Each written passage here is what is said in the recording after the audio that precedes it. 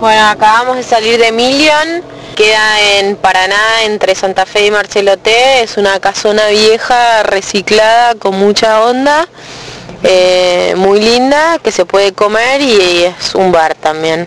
Tiene un jardín afuera y una escalera imponente, es espectacular en el verano, y en el invierno lo que hicieron fue poner como toldos y, ¿cómo se llama? Esas calefacciones que vienen en un palo.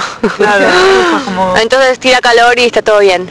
Y tirar algunas cucarachas como para poner un poquito de... No, pero son cucarachas de jardín porque hay mucha planta, porque es por un jardín muy lindo, no es que es nada, no es que hay falta de higiene, aclaremos que es lo más justo, ¿no? Sí, no, es un lugar muy lindo, nos atendieron muy bien, la comida también muy rica.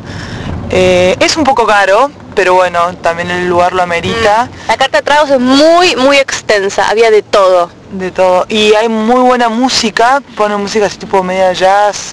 Tiene mucha onda, la verdad es que tiene mucha onda. Vinimos un poco temprano, creo que esto es un lugar que si venís más tarde se puede aprovechar más.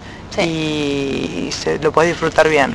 Y la gente de todas las edades y nacionalidades, había mucha variedad.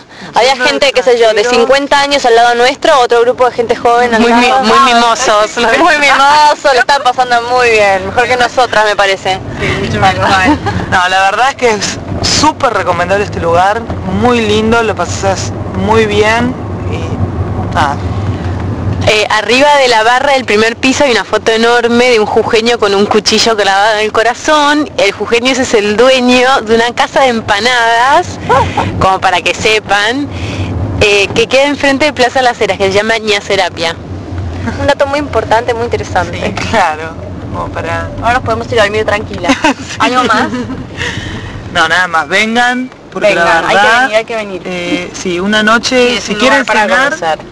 Es un lugar caro para cenar, si quieren disfrutar, si quieren cenar está bueno, la comida es rica, pero si no venir a tomar algo también queda muy bueno.